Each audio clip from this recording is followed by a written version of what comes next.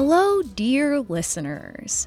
Today we've got something a little bit different for you. A sneak peek at our Patreon and Apple subscribers only talk show, Hysteria Home Companion, where producer Miranda and I take turns telling you stories that were cut from the main episodes or stories that have something to do with the topics we're covering. We thought this story was just too good not to share with everyone. It's a little branch off from our 12-foot skeleton series, where Miranda tells me a completely baffling story of a real corpse discovered in a California dark ride, and the long, strange Forrest Gumpian journey of a mysterious cadaver known by many different aliases. On the rest of this episode, not included in the preview, you would hear all about the making of our show, our feelings about the content that we've just put out, and commentary around other media that we've been consuming in what we call our Culture Corner. Other tales that we've told on Hysteria Home Companion include things like Ayn Rand's polyamorous cult, celebrity alien abductions, Beavis and Butthead related arson, TikTok pranks gone wrong, and so much more. So now, please enjoy this story about the many lives of a carnival corpse, right after these messages. You ever notice how finding time and energy to do the most basic human necessity, eat literal food, has become just another exhausting task jammed into our increasingly inhuman schedules? Well, your spring can be a little more stress-free with Factor. Factor will provide you with delicious, never-frozen, ready-to-eat gourmet meals that are chef-crafted, dietitian-approved, and ready to eat in just 2 minutes. Each week, you get to choose from a menu of 35 options to create your perfect breakfast, lunch, or dinner with absolutely no prepping, cooking, or cleaning up.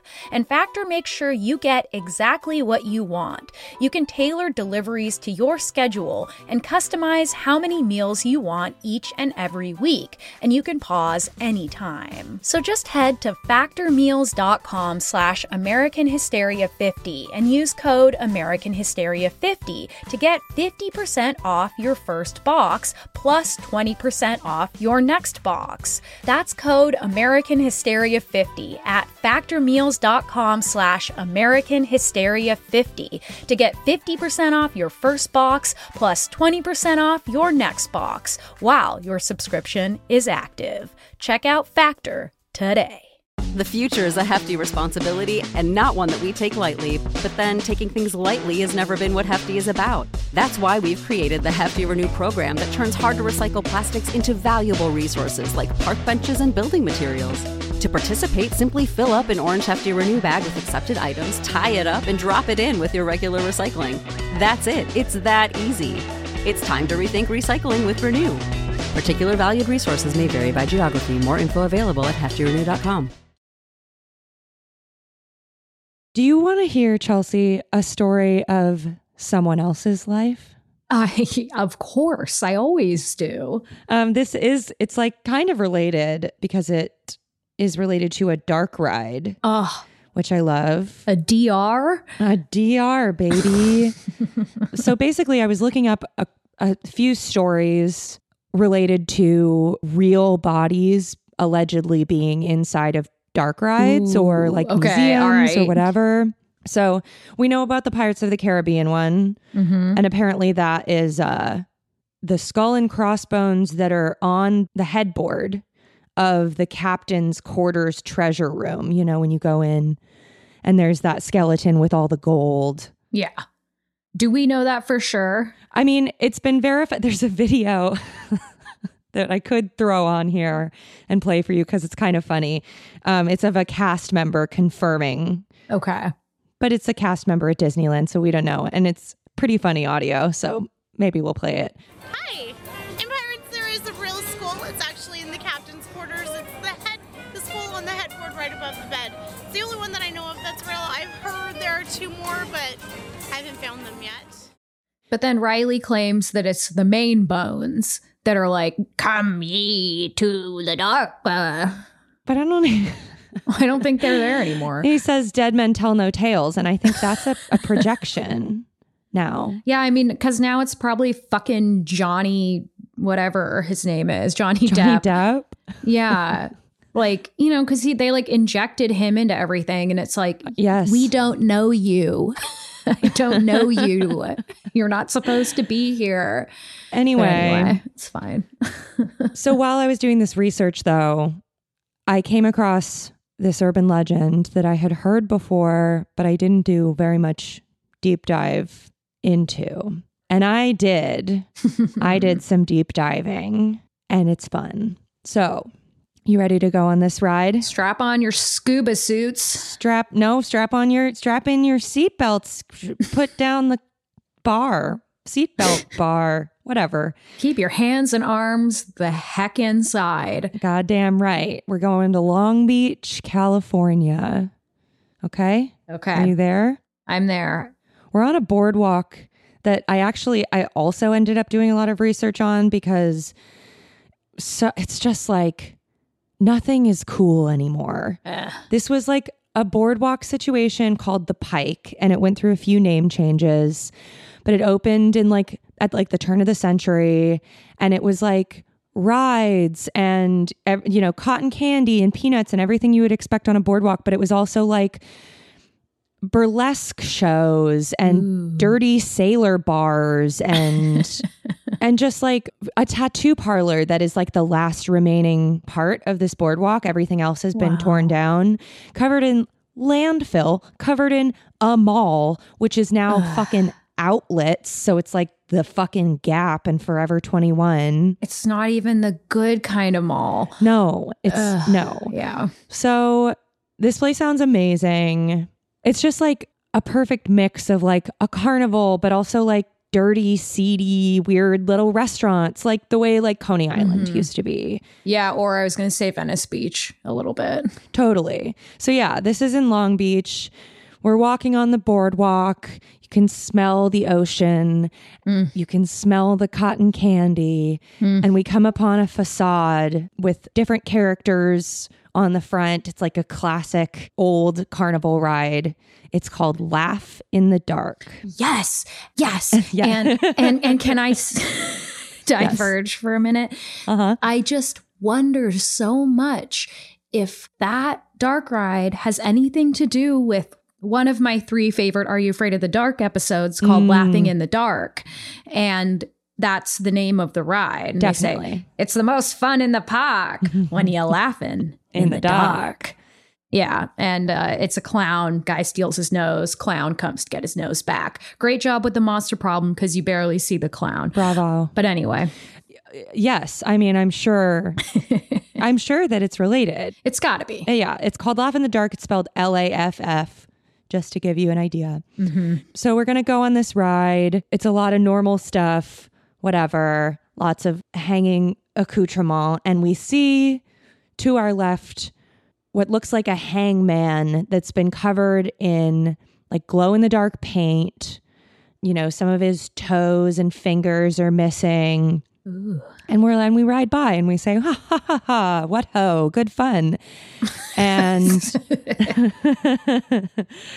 and then I don't know where we are in time, somewhere in the, wherever we want to be. But we fast forward to 1976 in the Laugh in the Dark ride. There's a TV crew working on the show, The $6 Million Man. Are you familiar with this show? I've heard of it, but I don't know what it is. Same. The elevator pitch is an everyday astronaut turned crime fighting android. This is a very popular show. I know people are probably like squirming around right now because it's like, it's iconic or whatever. Sounds too superhero for us. Yeah, that's it. It does. Anyway. So they're filming in this dark ride for an episode called Carnival of Spies. And the artistic director is like, oh, look at this corpse. Look at this like hanging scary thing. Look at this corpse. Look at this graph. And I'm going to move it. Sorry, yeah, we're doing a Nickelback meme. When are we not? So the artistic director is like, I'm going to move this guy over here. And as he goes to move him, his arm breaks off. Yeah. And there are all these like waxy layers of muscle and a core of human bone. Oh my God. Mm-hmm.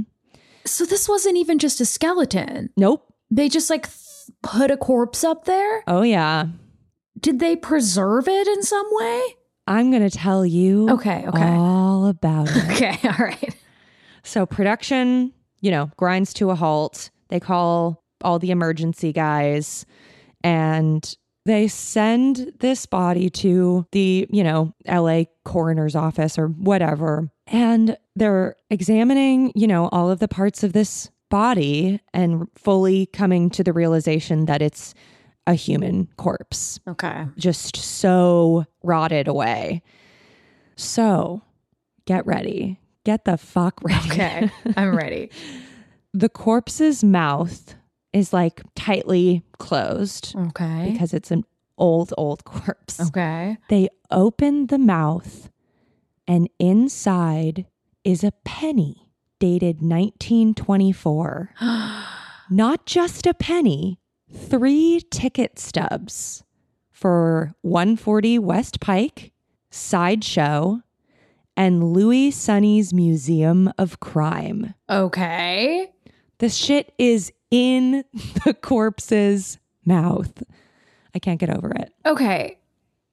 Mm-hmm. So did somebody put it in the corpse's mouth after it was hung up there? Because wasn't... Nope.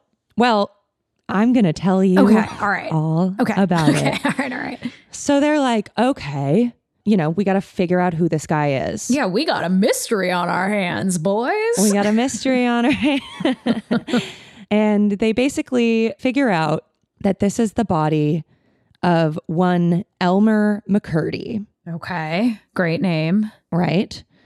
So Elmer McCurdy is born in the year 1880 and he has like a rough childhood. He has the Ted Bundy thing happen where he's raised thinking that his mom is his sister. She was 17. And then he finds out when he's a teenager and like goes buck wild and has all this resentment over it.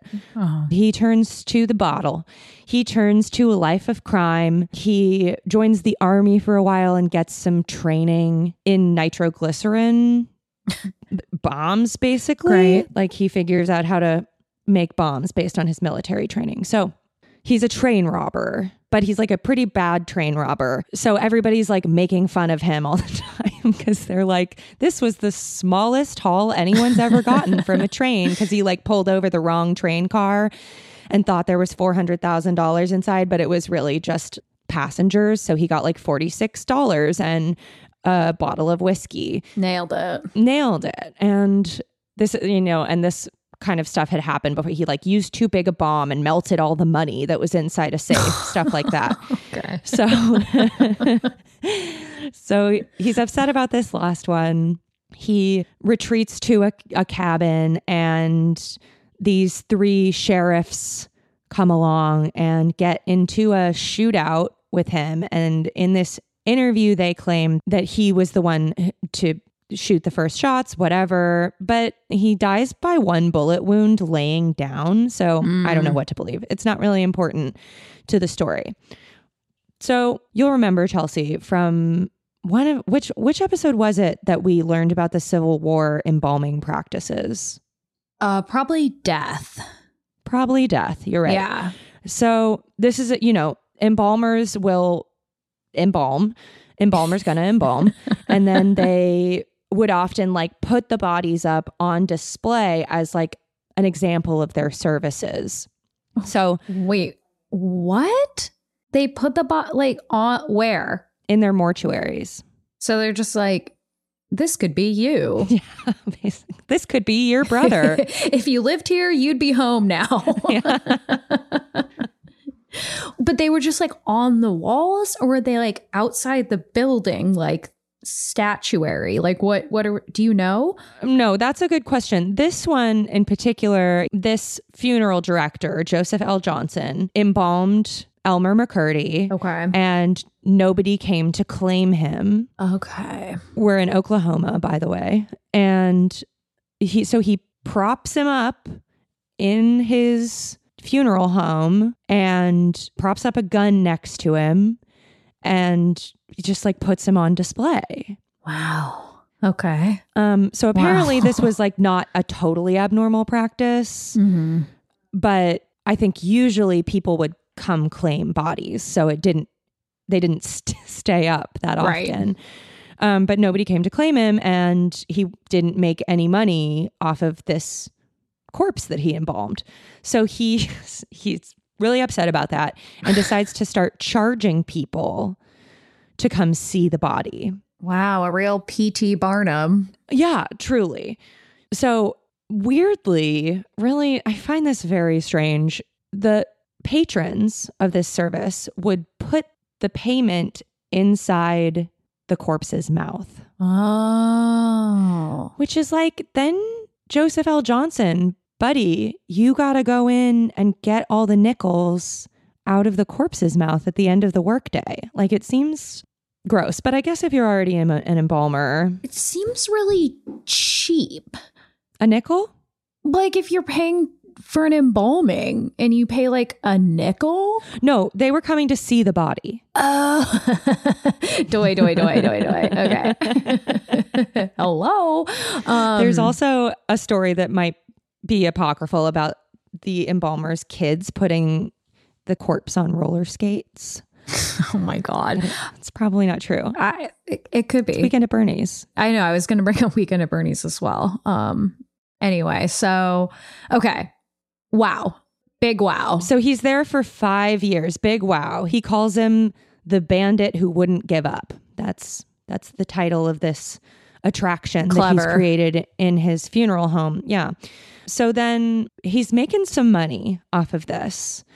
And Carnival promoters from all over the world are like, well, we'll buy this body from you. We want to make some money off of people coming to see a corpse. Mm-hmm.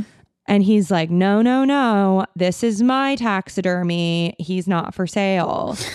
And finally, after 5 years, a pair of men show up and they claim to be Elmer McCurdy's long lost brothers. Oh, yeah. And they want to give him a proper burial. They want to take him back to his hometown and give him his last rites, you know. Bullshit.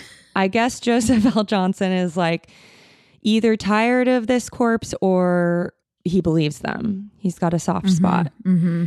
Turns out they're not his brothers at all. Their names are Charles and James Patterson, and they are the purveyors of the Great Patterson Carnival shows. Ooh, okay. All right. So for the next maybe like 10 years, Elmer McCurdy's body is passed around from freak show to freak show. Okay. Basically. So it's just being displayed alongside like Alligator Girl and Strong Man. And then it's just like corpse guy.